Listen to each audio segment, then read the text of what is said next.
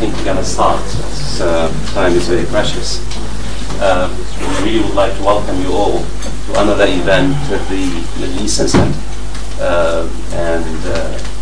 We will be delighted to see more of you in our events. We have an event almost every week. Tonight's event is really very special, at least for me, because I welcome an older friend, Dr. Tariq Al-Thalib. We spent, I suppose, the last 20 years debating and thinking and reflecting and fighting about the future of that part of the world, of the Arab world. And today is also very special because, as you know, parliamentary elections took place in Jordan. And I really know no one as qualified as Tariq to tell us about what's happening in Jordan, and also to locate Jordan within the sweeping historical popular uprisings that have taken place since 2011. Really, I'm not exaggerating to say that Tariq is Mr. Jordan par excellence. I think, again, he has spent a lifetime studying and struggling and reflecting about life and politics in Jordan. And I have debated Tariq countless hours in Amman, in Cairo, and in Beirut, in Damascus, and Oxford and London. And of course, we fundamentally disagree on many issues, but I do respect, I deeply respect his views, as his insights about Jordan. It's not just Tariq is a scholar about Jordan. He comes from one of the most prominent political families in Jordan. And I mean the most prominent. His uncle, Wasfi Talb, as you know, was the Prime Minister of Jordan, one of the founding fathers of modern Jordan. His father is Muraywood Attal. I know some of you know Muraywood Attal was one of the most leading political personalities in Jordan, even though Muraywood was a very intense and very deeply political man. He had connections to most political, social and political groups, from really the ultra-right to the ultra-left. And what I know about Jordan comes from Muraywood, who basically took me on really lengthy rides all over Jordan over the years. Tariq also did his PhD on the social and economic roots of the monarchy in Jordan, its antics, and the book is coming out in the next few days by Palgrave and McMillan. I think it's out there. I'm not sure. And I think also it would be very misleading to say that just Tariq is a student of Jordan. I think his research interests transcend and go beyond Jordan. His basic research interests mainly on the question of the comparative histories and politics of Arab monarchies, the relationship between imperialism, food security, and social protest in the Middle East. And also, Tariq has tremendous theoretical interest in political economy and Marxism and what have you. Currently, he is teaching modern Middle Eastern politics and sociology at the American University in Beirut. He taught at the American University in Cairo and Manchester. And really, it gives me great pleasure to have Tariq back at the LSE. Please join me in welcoming Tariq to the LSE.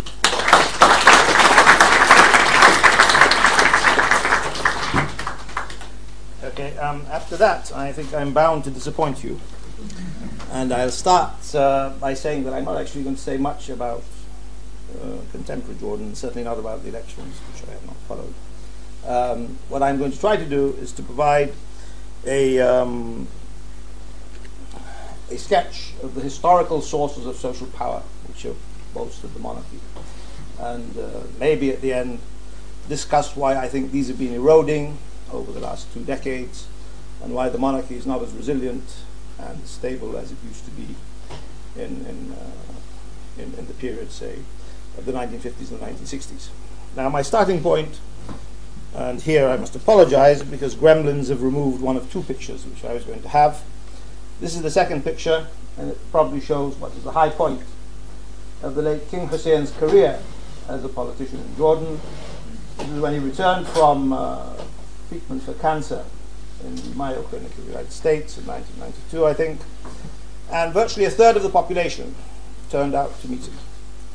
And the image which you see here of Hussein's rule, of the incredibly popular figure who looms larger almost than his people, and the subject of mass popular adulation, is of course very different from the other image, which, as I say, I have lost, but that you can find in such sources as James Morris's The Hashemite Kings. So the beleaguered king telling the world about the overthrow and massacre of his cousins in Baghdad, and the general view at that point was that this man will not last, and that this regime will not last. They were, as James Morris puts it, kings in an age of republicanism, the hangers-on of the British imperial power, which was in rapid retreat from the Middle East.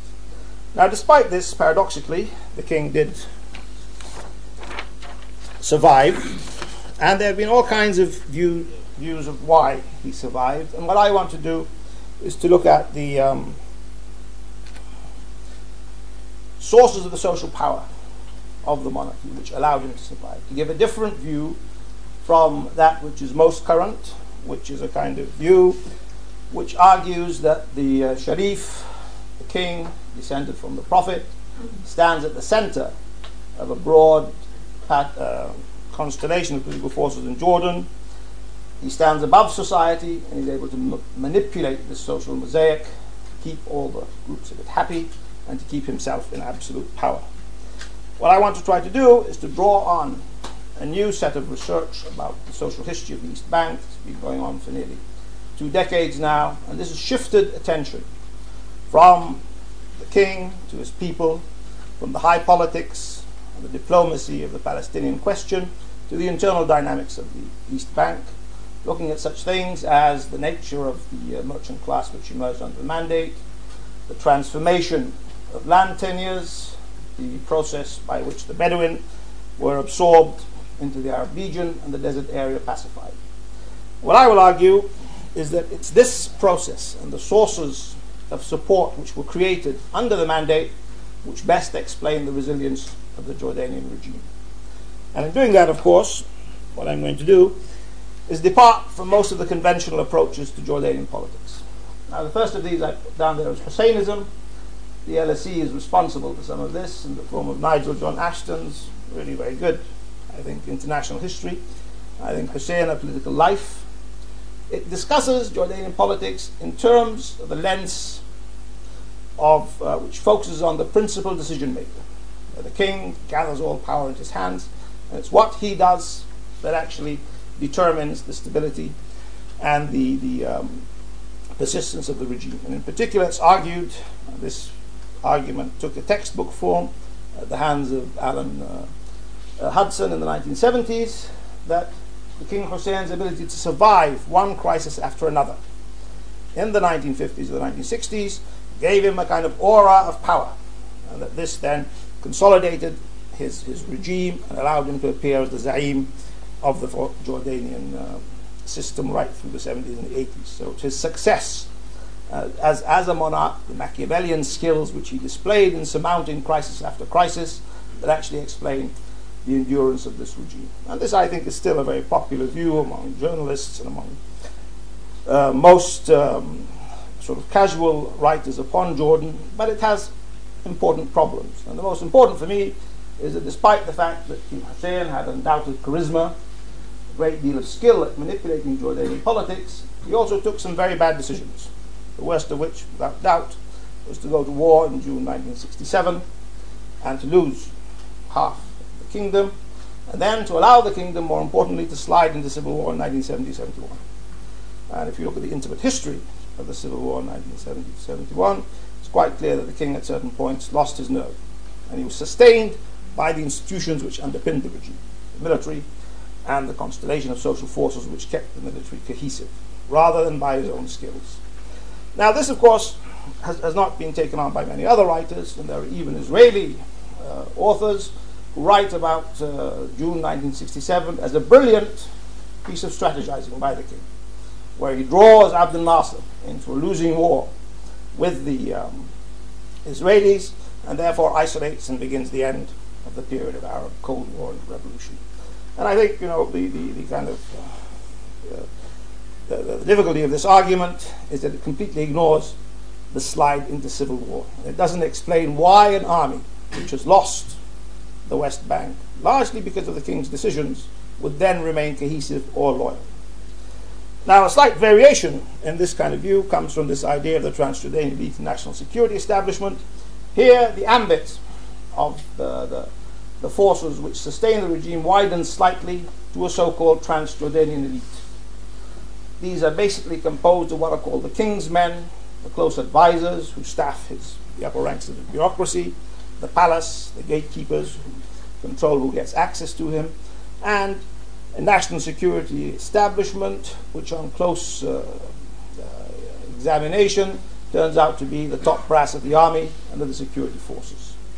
The problem with this argument for me is that it ignores a very fundamental divide in the elite, a divide which was particularly important in the period that I'm focusing upon, which is the 1950s and the 1960s, between people who are drawn from the rural notability of the East Bank. The two key prime ministers in this period who stabilized the regime, Hazzah al-Majali and Wasfi Tel, are good examples, and the group of king's men who come to power under the mandate. Most of them have origins outside Jordan, particularly in Palestine, and they act as kind of collaborators to colonial rule. The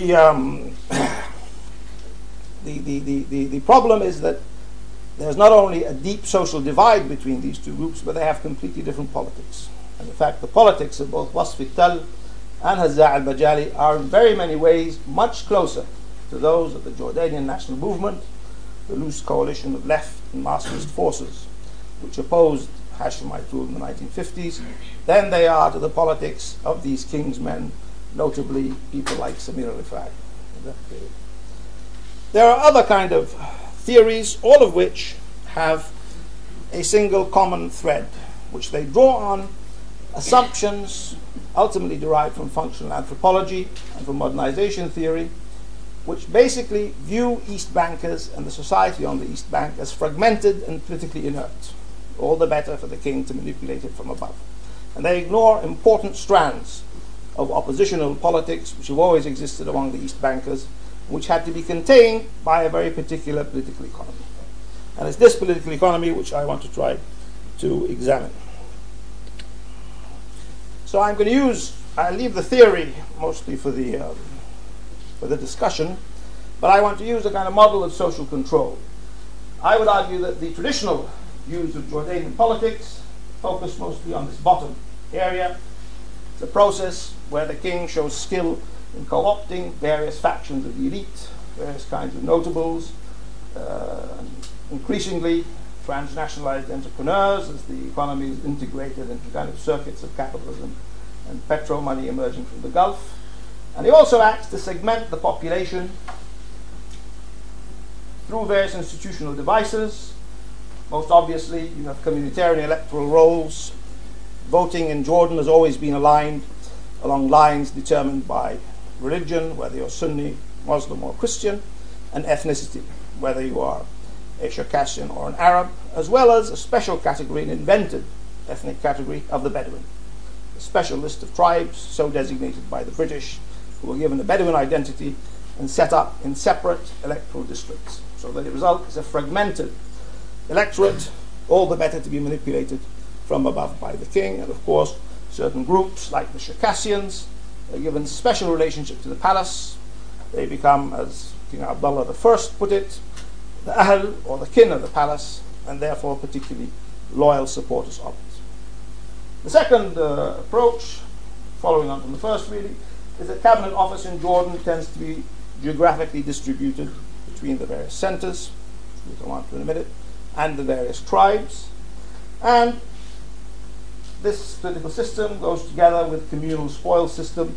And of course, there's then a general set of policies which has always tried to divide the original East Bank population of Jordan from the Palestinians who flooded across the river since 1948 and before. And I should add here, which I didn't say before, that my focus is going to be heavily on the Transjordanians in explaining the political economy of loyalty to the regime, because it's the Transjordanians who have been the majority force within the army and the security forces. And also because we know much less about the role of the Palestinians in the army and security forces, although we have a gentleman in the room who does know something about it within that. So I'm going to focus historically on how did a kind of social and political economy emerge which tied Jordanian tribesmen to the regime. And my start, of course, is going to be a focus on the East Bank. These, the districts of Ajloun, Qarqa, Karak, and Ma'an, were the only areas which had any great interest to the Ottoman regime, which Jordan was under until 1921. And of course, the borders were only set under the British period. You can see they're straight, and therefore very artificial. The most important thing to note in terms of my argument is that they tended to divide the Wadi Sirhan, which was the winter grazing ground for most of the camel herding Bedouin who moved eastward into the steppe every winter.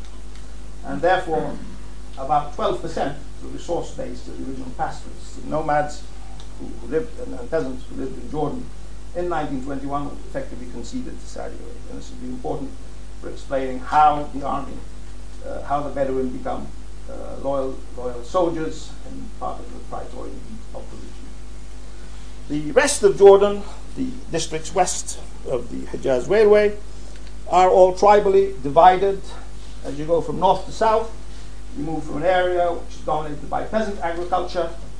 This southwestern bit, the northwestern bit, gets a fair amount of rainfall, has many springs, many orchards, a much higher agricultural surplus. And this is dominated really by lineages of largely Fallahin clans, some of whose sheikhs were able to get enough power to intermediate the process of taxation with the Ottoman state. And it's the shadow of the Ottoman state, through most of its rule, tended to go as far as the Zirka River and not to progress into the Balqa district. The Balqa district has a more mixed population.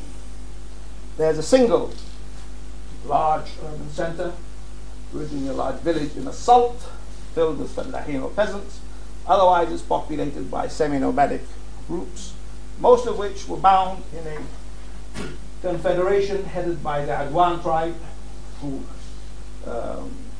manipulated a diverse coalition, opposed at times by other groups like the Abbad, but increasingly by camel herders, the Bani Sakhar, who started intruding on the area right through the 19th century. Further south, we have another compact sheikhdom based around Karak, again very important for generating large numbers of soldiers and loyalists. And here, the sheikh, the control of the region, is in the hands of the Majali, although it was always disputed by a coalition led by the Farawne and by originally by such tribes as the Amr or the Bedouin Bani Hamida, who were in the northwest of the area. Further south is a more tribal area with islands of settlement and dominated by the Huwaitat tribe, who of course play a big role in the Arab revolt, which ushered the Hashemites out of Hejaz and onto the Syrian and the Arab stage. So this is the sort of social setup which Abdullah I found when he arrived in Jordan in 1921. And it's important to stress that the Hashemites arrived in Jordan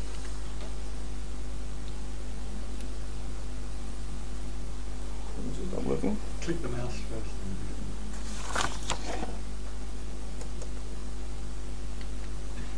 first. The Hashemites arrived in Jordan as basically a broken dynasty. Abdullah himself had been defeated by Ibn Saud at the Battle of Turaba in 1919, and this effectively opened the way for the Saudis to take over the Hejaz at any point that they wanted to do. This Hejaz, of course, was a 1,000-year-old base of the Hashemite family. And therefore, talk about a regime-driven process of state building, which you find in much of this literature, which focuses on the Hashemite kings, is not really very accurate. What you have instead is a completely artificial polity. It lacked the kind of historic core which you find in Jerusalem and Palestine, Mount Lebanon, or in the larger cities of Greater Syria. Instead, it's constructed by the British for the aim of maintaining a buffer along the eastern marches of Palestine and providing a corridor of British territory linking Palestine and Baghdad. And of course, this was important for oil pipelines, but also important for the air route to India. And this is a time when planes flew low and had to land at every moment, so you needed various landing grounds. in the East Bank. Now, as part of developing this alternative view, I also argue, as I've said before, that the monarchy is sustained by a mandatory compact. Now, it's important to notice that this mandatory compact was not something that evolved naturally or was imposed from above by the British. It was as part of a process of trying to stabilize the area of Transjordan, and this was an area where the hand of the state had always been light, where there had been a pattern of tribal chaos in the end of World War I. So they had to, although they could build on certain process of Ottoman reform, kind of seams of stateness laid down before World War I, they also had to build a new form of control. And to do this, they had to do it in the threat first of the Wahhabi Ikhwan. Now, all the accounts which we have, the Wahhabi Ikhwan raid Jordan in 1922 and in 1924, and all the accounts we have of their attacks on the Jordanian tribes indicate a kind of reign of terror being brought to the desert, which at some points seemed likely to compel the Jordanian Bedouin to give their allegiance to Ibn Saud. The British, in order to create this buffer, therefore had to co-opt the tribes within that. The other source of popular resistance was local, and it was led by important local tribes, notably the Adwan, the Shreide in Kura, and Ajlun, and it was resistance to taxation. And they mustered a whole series of anti-tax revolts. In the Adwan revolt, the movement actually evolves into a kind of proto-nationalist movement, and by the late 20s, most of these patterns of resistance had come together in a Jordanian National Congress. And this National Congress, which set an agenda calling for accountable government, for lighter taxation, which the British took on board in order to stabilize the rural regime. So there were two major pieces of reform which the British undertook. The first one was of desert control, in order to deflect the problem of the Wahhabi Ikhwan. Originally, the British thought that they would set up borders which would be lightly policed, and they would control by the means of the policies of air control. So they'd rely on the planes of the RAF, armored cars, and a force which was drawn almost entirely from Palestinian and Circassian peasants, and was actually officered by imperial forces.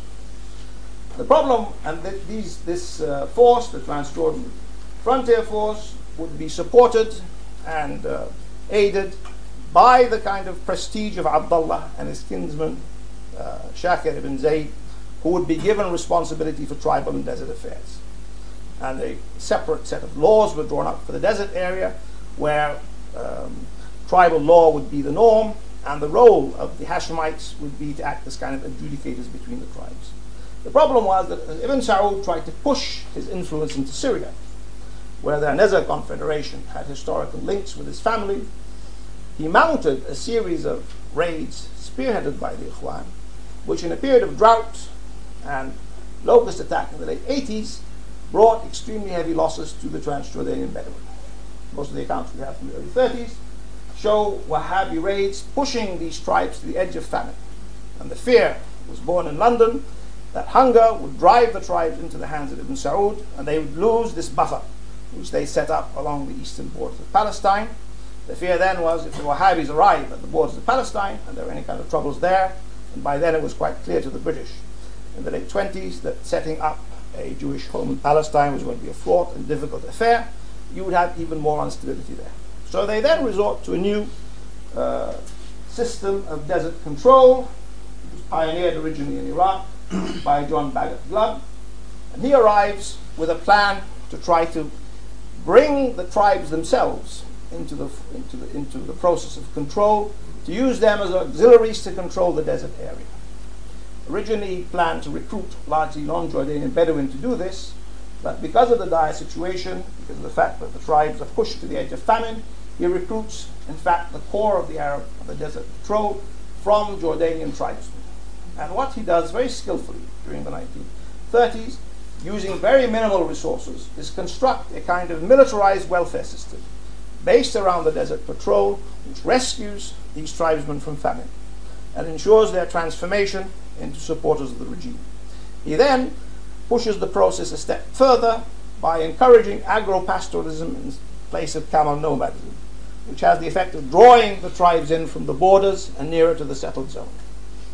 So this creates a more easily controllable population and a source of soldiers, and during World War II, the Arab Legion expands enormously, who are inherently loyal to the regime because they're utterly dependent economically on the resources of the Arab Legion. So this is the real source of the Bedouin loyalty to the regime, not, as is often alleged, the kind of charisma which adheres to a Sharifian ruler and to the Hashemites there. And I think the proof in the pudding is, of course, that there are equally tribal populations in places like Iraq and in places like Hijaz, that they did not provide this automatic support for the Hashemites in that area. The other stabilizing reform was a land reform, which the British originally intended as a kind of privatization of communal land. Most of the land in Transjordan was communal, held under local customary law and tribal norms in the Musha'a system. The British felt that by privatizing it, they would release a kind of agricultural revolution where private property would drive increases in agricultural productivity. This did not come about. But what it did do was it brought the British state in their mandatory state into contact directly with the villagers and the fallahi. So the state became the arbiter of how you get land. You got land through the state rather than through your sheikhs.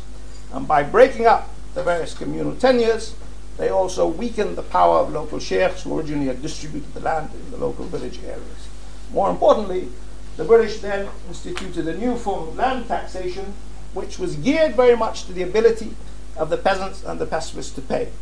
So in good years, they would take the full tax amount, but in bad years, they would provide tax remissions. And this went together with a process of public works, based mainly on building imperial lines of communication, which gave the peasantry an extra source of income and allowed them to stabilize their incomes right through the 1930s, which were periods of drought and agricultural retreat.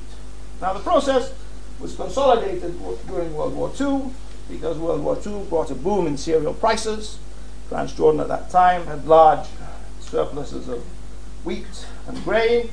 So the peasantry were able to get larger incomes, pay off their taxes much more easily. They were also able to use the new land which had been privatized as collateral to build up mortgages.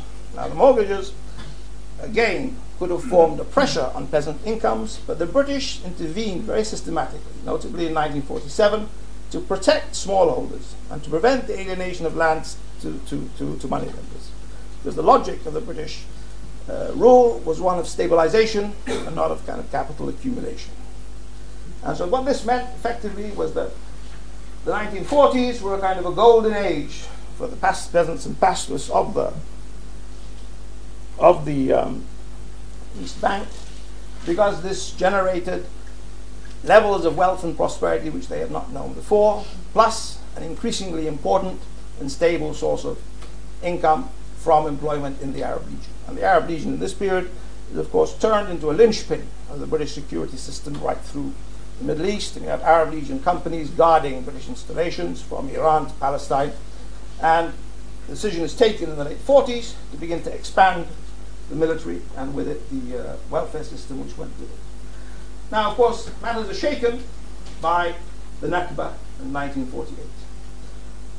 One important prop of peasant life in Jordan during mandatory times had been the ability to work, to migrate, a kind of circular migration system, to the Palestinian coastal plain. Now, this is cut off by the Nakba, and at the same time you have enormous flows of Palestinian refugees, first into the West Bank, and then, because of Israeli border wars, the way the borders were set after the armistice, across into the East Bank.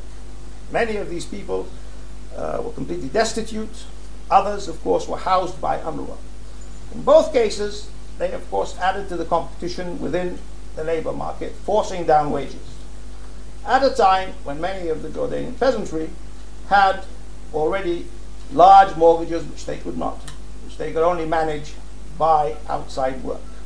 So there was a squeeze on rural incomes, and it was this squeeze on rural incomes which, in my argument, creates the social base for Transjordanian support for the Jordanian national movement. This was not a purely Palestinian thing, as is usually pictured in modernization theory, where it's embittered Palestinians flowing into the Jordanian political system who create an opposition. It was also a breakdown of the mandatory compact and the emergence of a class of embittered Transjordanians who, of course, work to become members of the Ba'ath Party and also occasionally of the Communist Party, and certainly supporters of the Nasser-oriented and rather unfortunately named National Socialist Party, which was a kind of a loose coalition of notables from both banks. And it's this group and this kind of social base which of course drives the British eventually from Jordan after the upheaval which occurs in 1955 when the British try to force Jordan to joining the Baghdad Pact. But at the same time, the fact that Palestine had been lost had led to redeployment of British forces in the region, and to the idea that if you want to confront a Soviet threat coming from the north, you need a force in station in the Levant which is able to deploy quickly to try to block it before other forces are brought. Normally these forces would have come from the kind of network of bases along the Suez Canal, but because of the rise of Israel, you could no longer move them across. So the decision was taken to expand the Arab Legion very rapidly. It goes from a force of maybe 8,000 strong in the late 1940s to 55,000 strong by the eve of the 1967 war.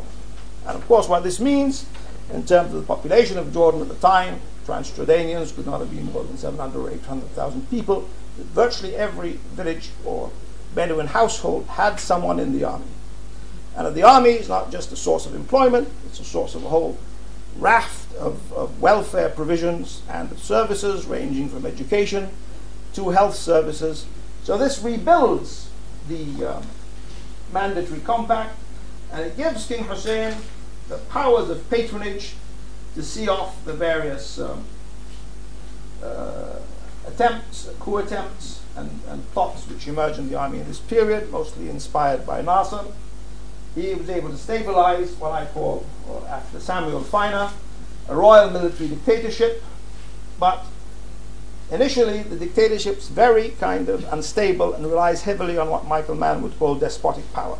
Power is coercive, is very oppressive, but in the early 60s you get a process of populist reform begun by Hazar Najali, then pursued by Wasfi Tel, which rationalizes the patrimonial system and begins to bring those members of the Jordanian national movement who were imprisoned during a period of martial law between 1957 to 1959 back into the state orbit and into state employment. And it's this kind of process of reconciliation which allows the regime to stabilize in the 1960s, and by launching national development projects and by redeploying Hashemite Arabism from a project for pan-Arab unity to one of confrontation with Israel, you're able to allow a kind of hegemony, I use here the Khaldunian alternative, iltiham, between the regime and the mass of the East Bankers. And this is what creates the cohesive East Bank base, which really allows King Hussein to survive the upheavals, for example, the huge demonstrations which follow the unity talks between Iraq, Syria in 1963, and of course the upheavals which follow the 1967 war and the rise of the PLO between 1967 and 1970. And it's a cohesive East Bank dominated army, which of course then defeats the Fidayeen in September 1970 and expels them by June 1971, thereby consolidating the power of King Hussein, who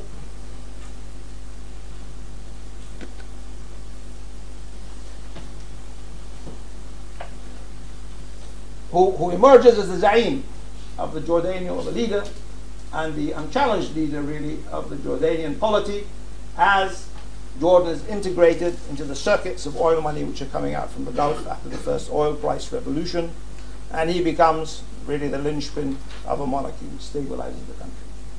Now, nonetheless, if you look at things in this long-term perspective, you have to think again about many of the kind of accepted views of how the regime coalition works within Jordan. First, this idea of the monarchy as a linchpin, state-led of regime-led state building has to be adjusted to allow the role of British tutelage, and for the East Bankers, the figures who emerged from the struggles within the army and then carried out these stabilizing reforms in the 1960s.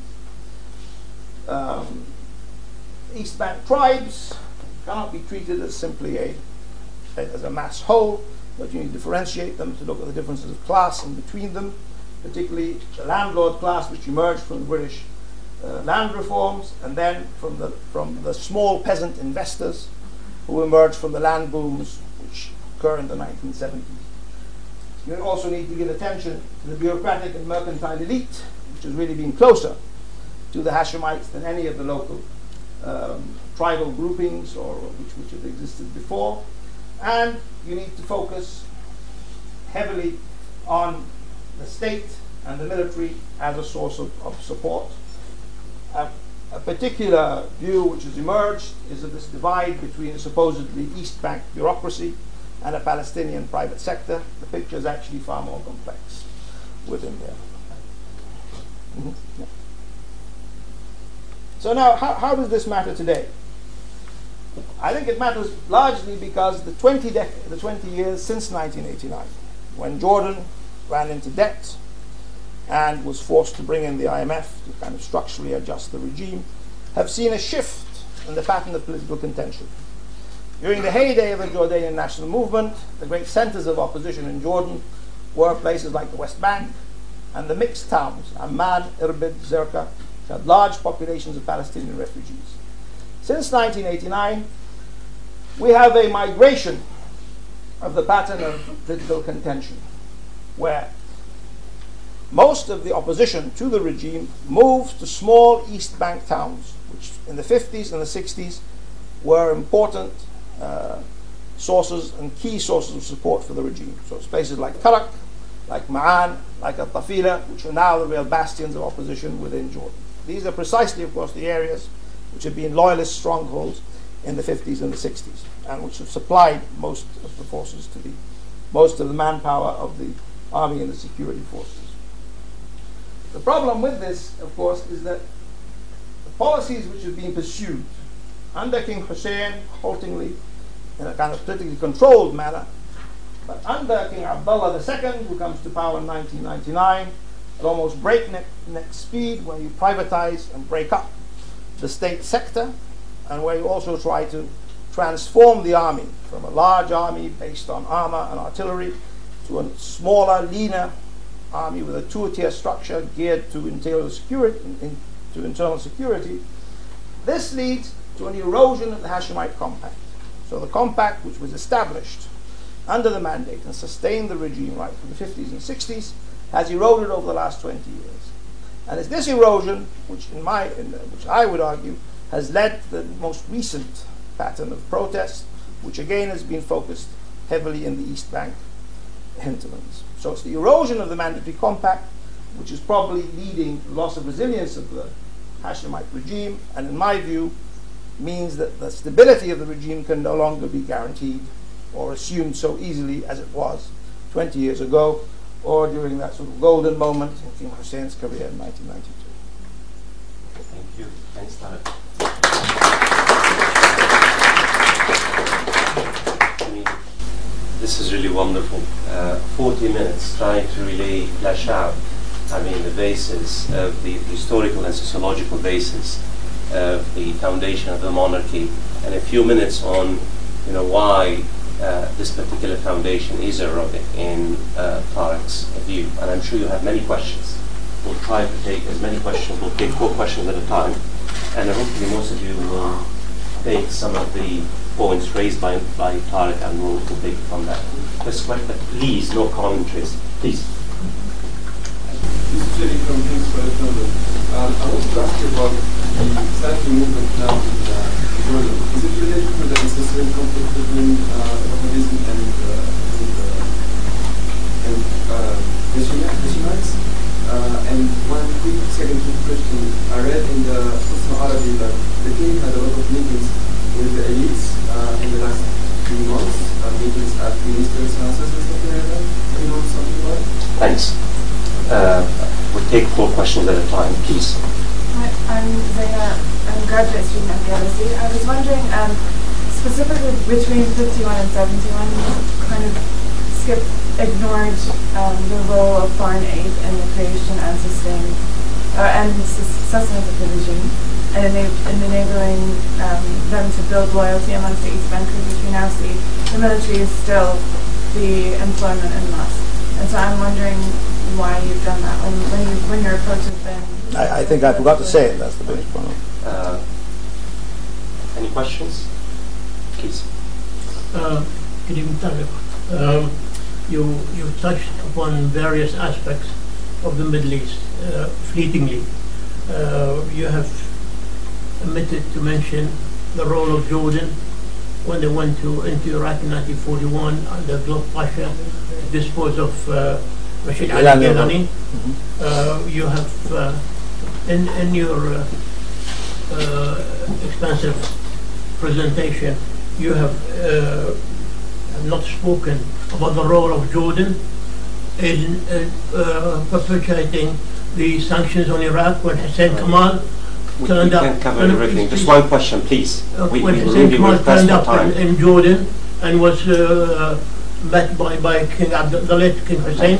Please, just you have the whole economy, the whole country is sustained by the Bedouins, and it will be sustained by Britain.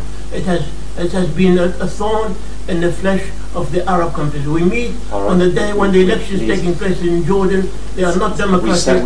They are making commentaries. I mean, thank you. Please. I agree entirely with it. Please. Sorry, a very quick question about demographics. You focused on the Jordanians and the East Bankers, and yet the biggest threat is the demographics, I would have thought, which is completely altering the population balance between the Palestinians, who are now massively in the majority, and the old Jordanians. And yet the balance of patronage is still heavily weighted towards the old Jordanian families. Surely that must be a major role considered. One more question in the first round, please. I understand that King Hussein's father Bilal had to abdicate to his darkness, schizophrenia. Do you know anything about him, Talal? He was a very brief king. I don't know whether. Can we really? So we're going to take as many questions as possible. So if you can be really also quick and critical and concise. Okay.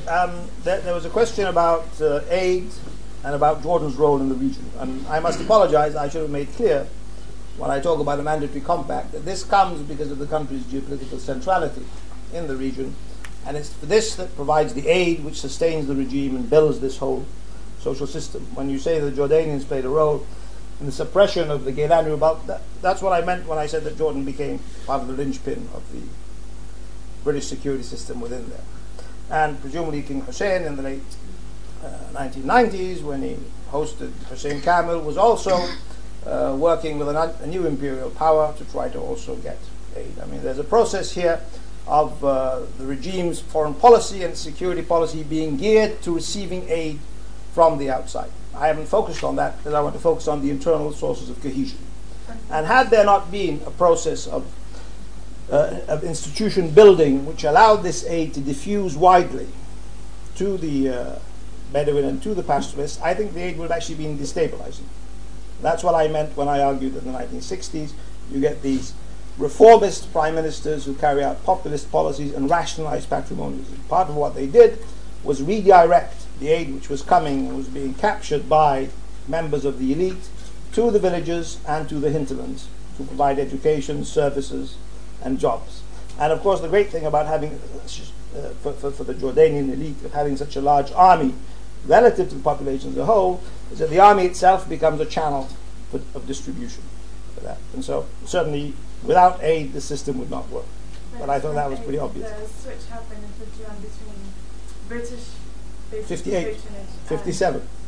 Well, 51 for ESF and 57 for military assistance under the Eisenhower doctrine, basically. What I'm trying to say is the mandatory compact, from the way you were presenting it, made it sound like it was British support all the way through. Whereas Oh, you mean I've ignored the role of the Americans in supporting them? But I'm sorry. We're trying to extrapolate history onto what's going to happen next. The role of the Americans is obviously. No, sure. Yeah, I should have said this. I mean, that American support replaces British support, certainly in 1957.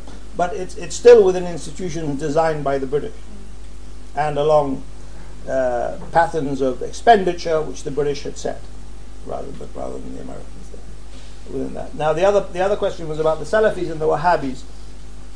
I don't know of any clear connections between the current Salafis and the Wahhabis, although their ideologies are very similar. But the Salafis are a very varied group, and they're often integrated into local tribal networks. There's actually a very interesting group within Salt, which is one of the places which has sent most fighters to Afghanistan, where the Salafis are integrated local tribal networks and tend to move between tribal mafia and the Salafi sort of politics. So the politics are very complex, and we don't know enough about them. Large numbers of the Salafis, particularly in places like Zarqa, are of course not Trans-Jordanian, but Palestinian. And this brings me to the question about the Palestinian demographics. The Palestinians were in a majority, very clear majority, between 1948 and 1967. We don't know much about the demographics after that, because there's never been a census which distinguishes between the Jordanians and the Palestinians. I think it's probably safe to say now that there is a considerable Palestinian majority, but not all of these Palestinians have full citizenship, because in 1988, when disengagement from the West Bank occurred, they were given 2-year passports, which then did not give them a right to vote within elections. So they are there as a demographic majority, but it's very difficult for them to turn this demographic majority into a political majority, because the security forces and the political activists are still predominantly Trans-Jordanian. And many of these Palestinians do not necessarily want to stay on the East Bank and claim a bigger share of the East Bank. There are people who want to return to Palestine, have a strong ideology of struggling for Palestine there. So far, they have actually not been a decisive force in the politics of the Arab Spring in Jordan. Their main role is as supporters of the Muslim Brotherhood. Muslim Brotherhood, again, is a complicated group, which, although it has a mainly Palestinian base, is also, in its ideology, something that transcends both Jordanians and Palestinians, although Hamas have a much larger role in it. Up till now, in the Arab Spring, it has not been able to put the numbers in the street to actually threaten the regime. The threat to the regime, in my estimation, comes not simply from the demonstrations you see in the Trans-Jordanian hinterlands, but because these groups are closely connected to circuits in the security forces. And this is where I think there was a gentleman back there who asked the second question about the king's meetings. My understanding from the group that I'm associated with, the king met not with members of at the houses of elites, but with members of the opposition. And he's clearly looking for other sources of support, and maybe for a shift in the kind of base of which the regime has in response to the Arab Spring. The shrewder members of the meeting, which I heard the most about, think that he was particularly worried about this report which emerged in the New York Times some time ago about a possible about some Jordanians favoring Hamza. So he allowed the oppositionists to basically say what they wanted, but was really checking to make sure that they are genuine leftist oppositionists, not people who would then go and conspire with the groups who want to bring Hamza to power. And you had another question, which was... 4 more questions, please. Forgive me for an entirely predictable question. What effect has the conflict in Syria had on Jordanian politics, including the election? I really know nothing about the election, so I can't tell you about that. But his question is on the effects of the Syrian conflict on Jordan. And what, if anything, has Jordan had as an impact on the conflict in Syria? Please. 2 questions. They'll be short. Concerning the erosion, I'd like to understand your view. Can we say that neoliberalism has shaken what did you call it? The rationalized neo-patrimonialism, and therefore today we're seeing this erosion? How do you see the neoliberalism on one hand with this? I see it as very embedded neo-patrimonialism. This is one question. Another question is just a clarification. I may have misunderstood it from you. You said in the 40s, the East Jordanians had the peak of their, it was booming for them. No, I said it was regarded as a golden age compared to what went before in the 1930s. Absolutely. And you said that Britain played a role in this flourishment. what was it? Was it a bank? Like, I'm thinking of Palestine, because that was another booming, very important phase for the Palestinians in Palestine, because there was the bank, the rich bank that was giving funds. So was it the same experience in Jordan? Yes. You mentioned the militarization of the welfare system in Jordan and the way that the soft power to maintain the regime. Post the so-called global war on terror, most of the aid has been going to Iraq and elsewhere. So where is Jordan getting that replacement of aid to sustain its support? Do you think it's Saudi Arabia or Iran or other sources? And the second question, if an Arab Spring were to happen in Jordan, who do you think would be the successor of One more Successor. question in the second round. Yeah. There are many questions. Toby, have a question for Tariq? Please. I'm the ambassador of Jordan. My name is Mazen Hamoud. Now, it's not a question, but if you allow me, I have... Quickly, please. No, it's not a question, it's a comment. So if you would allow me at one point, I would be very grateful if you give me 2 or 3 minutes to say something.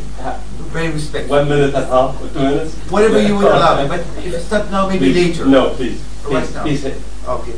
Dr. Tariq, I just wanted to make just some comments about the... I like your approach. I mean, your approach is very scientific, anthropology, you study the society, the historics, the Ashair in Jordan, the shifting there, which is basically a very intelligent approach to any matter, and just not take things at a superficial level. So it's very deep. But in the end, you are worried or you are predicting of some kind of an erosion in the Jordanian monarchy. Now, not in any defense, but I really don't see that. Personally, I wouldn't. No, Please. I mean, now you have 2 minutes. You see, because as an ambassador, you say that. Well, I think I'm going to tell you, as a professor, then you have to be very imaginative also and creative in your thinking. So it goes both ways. So you have to have a good imagination, and I have to say this, but it's not that. It's not about imagination. What I can say is that the monarchy in Jordan is, with the challenges. The Arab Spring did not start in Jordan in the last year or the year before. The Arab Spring in Jordan and our reform process started a long time ago, in 2002 and well before 2002, but maybe it's expedited now. And the reason I'm saying that is our monarchy in Jordan has always been very progressive, and they have always thought for the need of change. They always knew that sharing of power in Jordan cannot remain the same as it was before, that there's been more sharing of power with the people, and this is where we are today. So in my opinion, actually, I would differ in you about the erosion. There are new challenges, there are new ways of how power is shared in the country. But in my opinion, the opinion of most Jordanians, you don't know much about elections today, but 60% show up at elections today, which is basically voting for the king's reform process. 60% for until a few hours ago. That's a very strong show of support for the king's vision for the future. We could go on for this for a long time, but I just wanted to draw your attention that I don't think most Jordanians, a major majority of Jordanians, would share their opinion with me. About the king's meetings with the people, I think both of us, as both Jordanians, we both know it's not about Prince Hamza. That's incorrect. And sticking to your scientific approach to Jordan would be a much better way of going about it. I'm sure your members of your family as well as mine attended those meetings, and the reason for those meetings were very simple. The king has a vision about the future of Jordan and the future of democracy in Jordan, and he wants to make sure, as we proceed along, that the society, the opposition, and everybody is buying in this vision. They agree on this approach forward. And this is why, at the end of these different luncheon meetings that we both know about, he came up with those 2 so far documents, which basically culminates into his vision for the future. It's not about the future ruling of Jordan. It's not about Hamza. Hamza, that's the Jordanian constitution requires the king to have his eldest son as the future monarch of Jordan, his son, Prince Hussein. It's nothing to do about the future. The last point I would like to say, from your permission, I have failed as a child. is about 2 points. Jordanians. Can we come back to you? I promise you. Honestly, it will be very short. Jordanians are around the king because Jordan is a modern state. It has been built out of nothing, with no money, yet water. That's the legitimacy of the monarchy. And the last thing is a question. June 67, we drew in Egypt in the 67 war. He said the Israeli narrative. He didn't say that. Oh my God! No, but saying that he was I not hope talking. so. He was talking about how we were drawn into it. yeah, he didn't say the king. I mean, so that was a. These are my points. Thank you, and sorry about. It's okay. Thank you for giving me the time. Thank you for. Can we also respond with whatever you want? I've actually forgotten most of the points. Which, One question is very important, please. There was a question about the 1940s and what the source of Jordan's prosperity was. I think the main source were dual. The first was this boom in cereal prices during World War II. The second was the fact that military construction went on in the country and went on very intensively in Palestine. So therefore, Jordanians could migrate to the coastal plain during the slack season and work on these enterprises and get large amounts of money back. Now, when I talk about prosperity, I'm talking about a relative prosperity. It's not that they were very well off or anything else. They were actually very poor peasants. But they were very well off compared to the 1930s, which was a period of harvest failure, drought, locust attack. And by those lights, the 1940s appeared as a great process of advance. And they appear as a process of advance by the native peasants who basically live on the margins of subsistence, who want to get enough money to get their enough food and money to get their family through the system. There was a question on the war on terror and the US, that most of the money coming is going to Iraq rather than Jordan. There's a question about what would be the new sources of aid. Up till now, the Jordanians, from the ambassador can correct me, from what I've heard in Jordan when I was there in December, are actually in a bit of a financial bind, because the Americans are only giving them money which is tied directly to certain projects, and the Gulfies have given them money which has to be deposited in the central bank and only used with their say-so. Now, the analysts think there are two options now holding up. And remember, the regime now has a very large economic deficit, has a great problem meeting its energy bill. Either they take a more active role within Syria, which is something strongly opposed by the Jordanian security establishment, or they open up to Iraq and Iran and try to get some subsidized oil from there. Of course, the Iranian ambassador made a very public offer to provide provide support, implicitly subsidized oil from Iraq in return for a role in the building up of Mosul. Question on Syria, the impact of the Syrian crisis on Jordan. The main impact for me of the Syrian crisis, there was a huge social impact, but the main political impact was that during the Arab Spring, the carnage in Syria kind of slowed the momentum for mobilization, because people saw the disruption in Syria and compared this to the relative stability which they had within Egypt. And so, secondly, there was a great divide between the position of the Islamists, who had this kind of pro-Palestinian opposition, and the left, who most of them remained supporters of Syria. So it slowed the momentum of the opposition, and therefore the pressure for reform. Now, I'd like to respond actually to the ambassador. First of all, I didn't say that the monarchy was eroding. I said that the social compact which underpinned the monarchy is what has been eroding.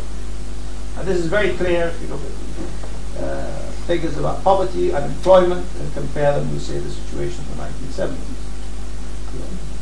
Nor did you then went on to argue that the king has a vision and that he's been pursuing reform systematically since 2002. But why is it taking so long? He was in power in 1999, we're now in 2012. Yet there's been very little advance. The current parliament, which is going to be elected, no matter how many people participate, is going to be largely composed of tribal candidates. And political parties don't really have the space because the king has not allowed the reform which has been demanded by the opposition, which is a large number of seats elected by proportional representation, which which would then stimulate a move towards party political organization. So there's not really been a great amount of reform. There's been a big show of reform. We've created the Ministry for Political Reform to keep the Americans pleased, but we've done very little. And the history of the Hashemites is the history of autocracy, whether you like it or not. Even in 1963, at the height of the reforms, when a cabinet, which was where party political representation was not allowed, voted out Samir Rifai first, Prime Minister inherited the mandate. The immediate response of King Hussein was to ship them off to Al-Jafr, and a prison camp in the desert where opposition was set, and then to fix the following election. So we've not had a consistent history of democratization which Jordanians could respond to. Now, I was not talking about the king's meetings with wide numbers of people. I was talking about his specific meeting with a small number of activists drawn from the various East Bank Herat committees. And I'm saying what their impression was. That his main worry was not what sort of reform, how much they criticized him. And they criticized him very openly and in ways which were even, according to some of the other participants, rude in his statements. It was that he is genuinely worried about this Hamza process. And that is actually quite problematic, because it means that he fears more intra-elite struggle or a problem coming from within his family than the larger problems which are taking people to the street every week. And he should probably give more attention to these than to worry about what his brother is doing. You have another one? I would like to make a response about that very briefly. Reform, 2002 started reform, it really goes way beyond that. But as you know, and it will take a long time for me to explain basically the reform process and why it has taken such a long time since 2002 until we are today. But what I'm saying is that the elections that we have today is not an end by itself. You are correct. This is not just a show. This is a starting point, but it's an equal level. We had elections 2 years ago. It's an election. It's an equal level playing field, where from this point forward, the Jordanian people decide how to take the reform ahead in the way that they want it to be. So basically, we believe in Jordan. Our model is an evolutionary model in terms of reform. It's not a revolutionary model, and we have a right as Jordanians to have that. We don't have to have the drama that other people have. We have the right to do it in our way, the Jordanian way, which is, we believe, will become, in the end, a model in the Middle East. Thank you. 4 more questions, another round. Professor Forrest, can I come back? Just while this slide is not showing, you've indicated the oil, please, Saddam's oil subsidy, please. You have not mentioned the amount of infrastructure that was renewed by us Iraqis from 19... I accept entirely. I accept that Iraq... We have been sustaining Jordan since 1988. Yes? Before. And to 2003, we renewed all your infrastructures, all your roads, all your ports, everything else. And what we get, we don't even get the thank you for it. I'm not disputing this. I think you push these questions to the ambassador, not to me. I'm not employed by the Jordanian government. We have 4 questions. I mean, this is really... Right, it's not my question. It's the question you missed. Is that, and it's about the effect of neoliberal reforms on the Hashemite Compact. Now, just to push it across the border to Syria, and the work of Raymond Henibash and others arguing that the embrace of neoliberalism by the new generation of Assad's rulers have kind of broken that social compact and shrunk, and in fact alienated the traditional communities that supported the Assad regime. I guess we have the pressures to open up to market reforms to shrink the state in Jordan have a similar effect in shrinking the social basis. Thanks, Toby. Please. Mine's just a rather flippant observation, but if you stay where you were before, you have peace written across your forehead. Yeah, you're right. All of us, sorry. I'm a big opponent of the peace process. Please. I was just wondering if... Can you speak louder, please? I was wondering if the Jordanian monarchy has historically had any of the same,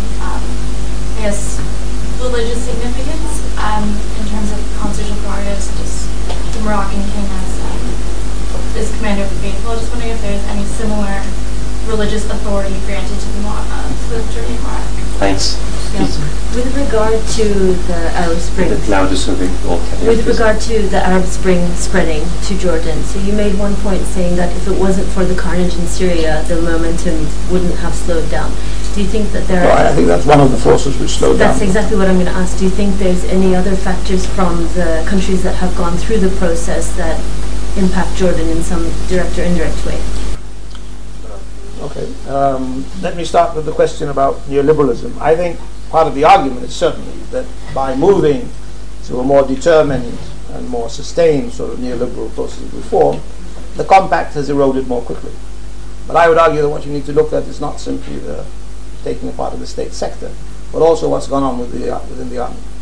This idea of a two-tier army and the shedding of large numbers of people from there, because this is what has fed one of the main props of the reform, or the main drivers of the reform, which is this movement of the military veterans who made their manifesto in 2010. And I'm a bit suspicious of a neo-patrimonial sort of idea, because I think it's a more class-based, institutionally based than a single figure. On this point, I mean, this is really a very important point. This is the second time you're mentioning intra-elite cleavages. How significant are, based on both, I mean, the new strategy, military strategy, and what you believe is kind of a family? I mean, are we, is this very seriously intra-elite in terms of the... I don't think the Hamza alternative is... Not Hamza, I'm saying the military and security. I mean, the importance of... I'm talking very general terms about the Jordanian... the social forces which are creating the Jordanian Spring. And I'm saying that in general the erosion of this historically evolved compact has encouraged the movements of protest. In 2010 and 2009, the movements of protest among the teachers, among the army veterans, and among Aqaba dock workers, all of which preceded the Arab Spring and brought mobilization in the winter of 2011, were driven, I think, not simply by popular protest, by a moral economy of protest, but also encouraged by factions within the elite. And my view personally is that since 2005 there has been a very serious conflict going on within the elite, between a largely East Bank security establishment on the one hand, and various allies and ministers within this, and a kind of extended palace which has grown up around the royal family and which seems to revolve around Rani al-Abdullah, the queen, who's of course a Palestinian origin. And it's this conflict and the intersection, this conflict with popular discontents, driven by the price spikes of 2008 and by the steady erosion of the living standards of the middle class, which are the real drivers of the Arab Spring. And this occurred, of course, before protests took off in either Tunis or question the neoliberal basically policies. I mean, Toby, it's not just in Jordan, in Tunisia, in Egypt, in Syria, in Daraa. It started all in Daraa. This is really the revolt of the poor. I mean, does it really apply to Jordan at all, given the fact the major I economic... think the revolt started in Jordan in the spring of 2010, which is 6 months before Daraa went on. There was a dock workers' strike in Aqaba. But how serious, I'm saying, I mean, it's one thing to say there is a major problem. Has it reached a tipping point? Can it reach a tipping point? No, I think the Jordanian case shows very clearly the importance of the communal division. Yes. Because there has not been the sort of mass protest which you find in Tunis or Egypt, which are much more unified states than Jordan is. I mean, there's a much stronger sense of nationhood, and there isn't this divide between Palestinians and Transjordanians. So disunity saves the king. Yes, absolutely. So what you're really saying is that Jordan is different than the rest. I'm saying everywhere. No, of course not. It's different. And I'm looking at the Jordanian. I'm just saying that the rhythms of protest in Jordan are quite different. But there is a similar basic erosion of a state-centered moral economy going on in this place. Please. And of facts. Right. Like, just a point of information really follows on from what you're saying.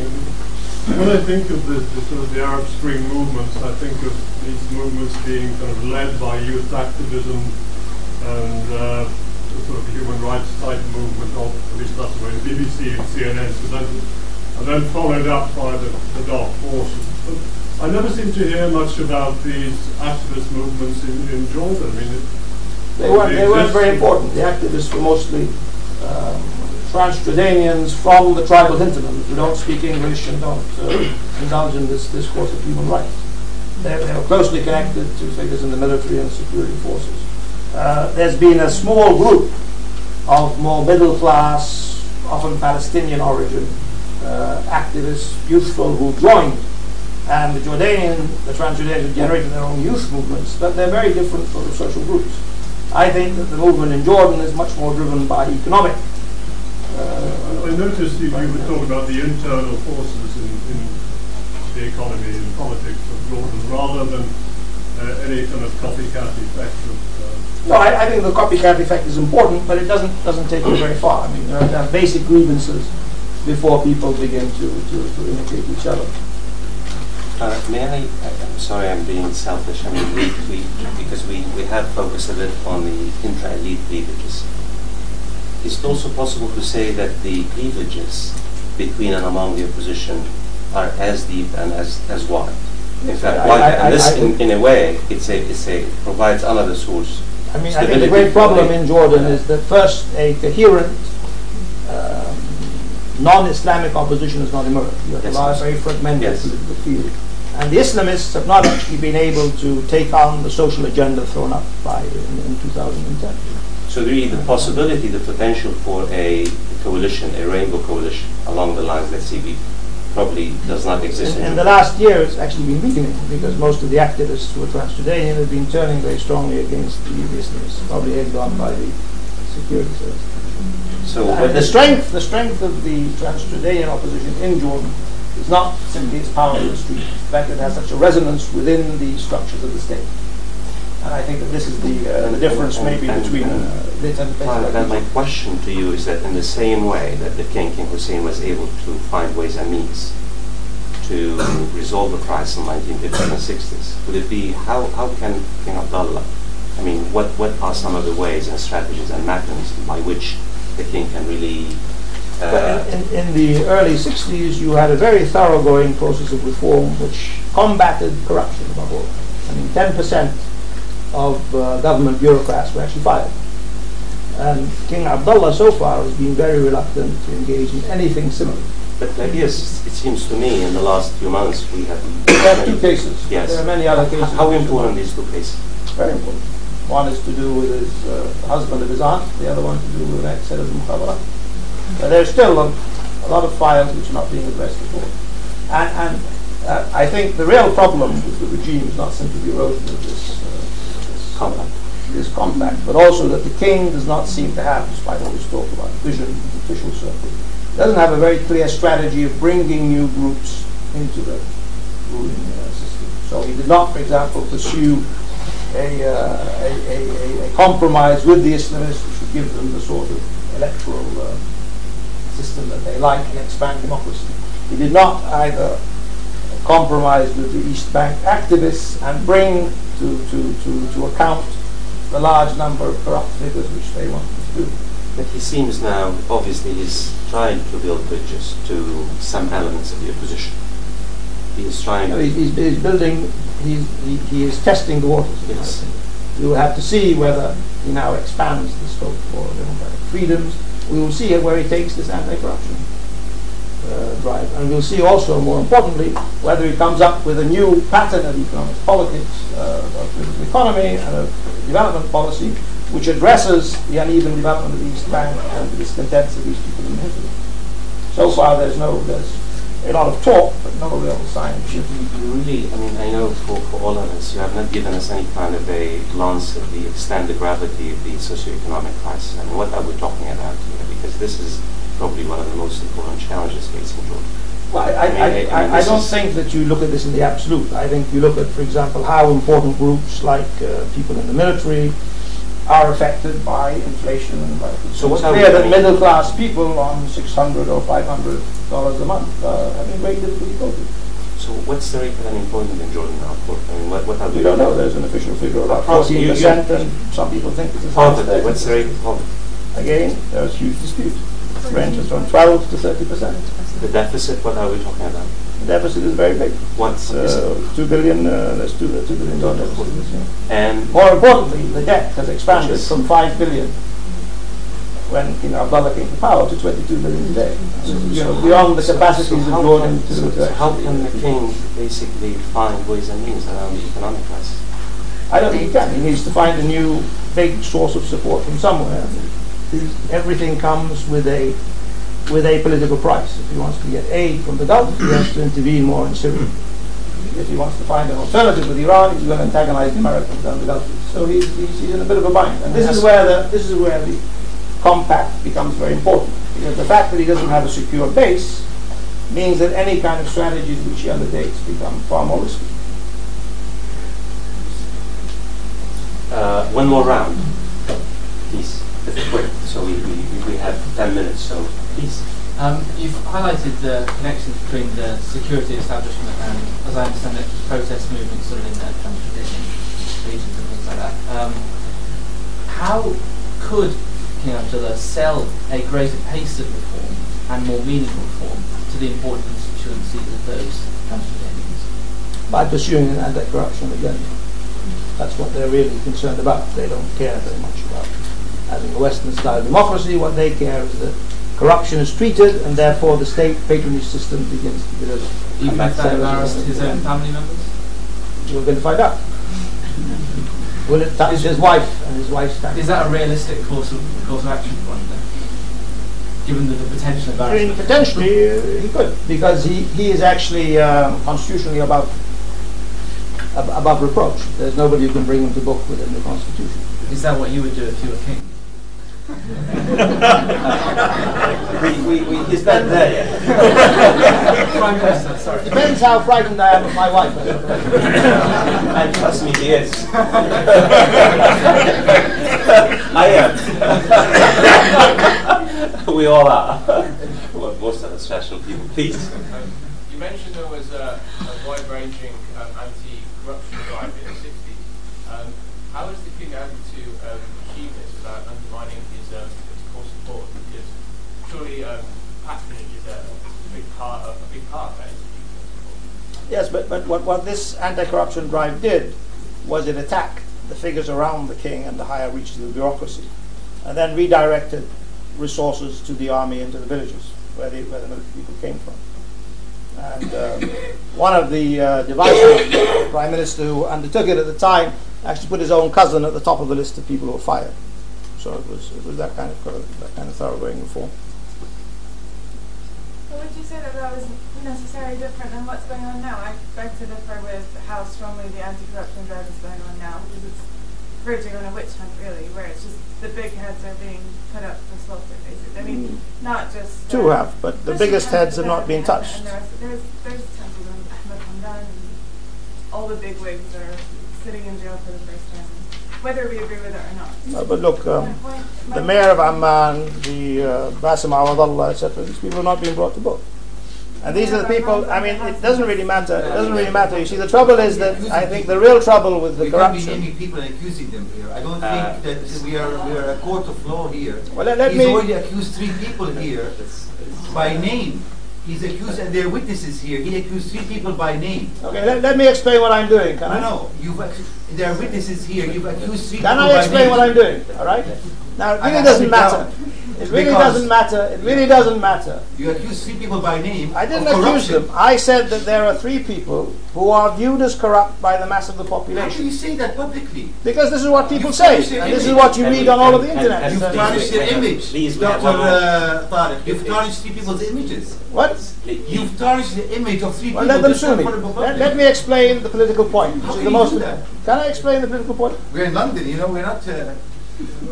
Not in Jordan, maybe, huh? We don't do those things, you know. I mean, you don't discover it. Can I explain the political point? If you want to say something. Can I explain the political point I'm trying to make? Fawad, let me just say this. Dr. Fawad, as a professor and you're a host, he accused three people just now. This is not a... Let's go down these. They can sue me when I get back to Jordan, okay? What I'm explaining is this. If you want to have a politically meaningful process which tackles corruption, you have to attack, because people don't believe the regime, because there's a lack of credibility. You have to attack those people or figures who are believed as corrupt by the people taking to the street. And this is who they think are corrupt. And they really will not be satisfied unless people like that are brought to book.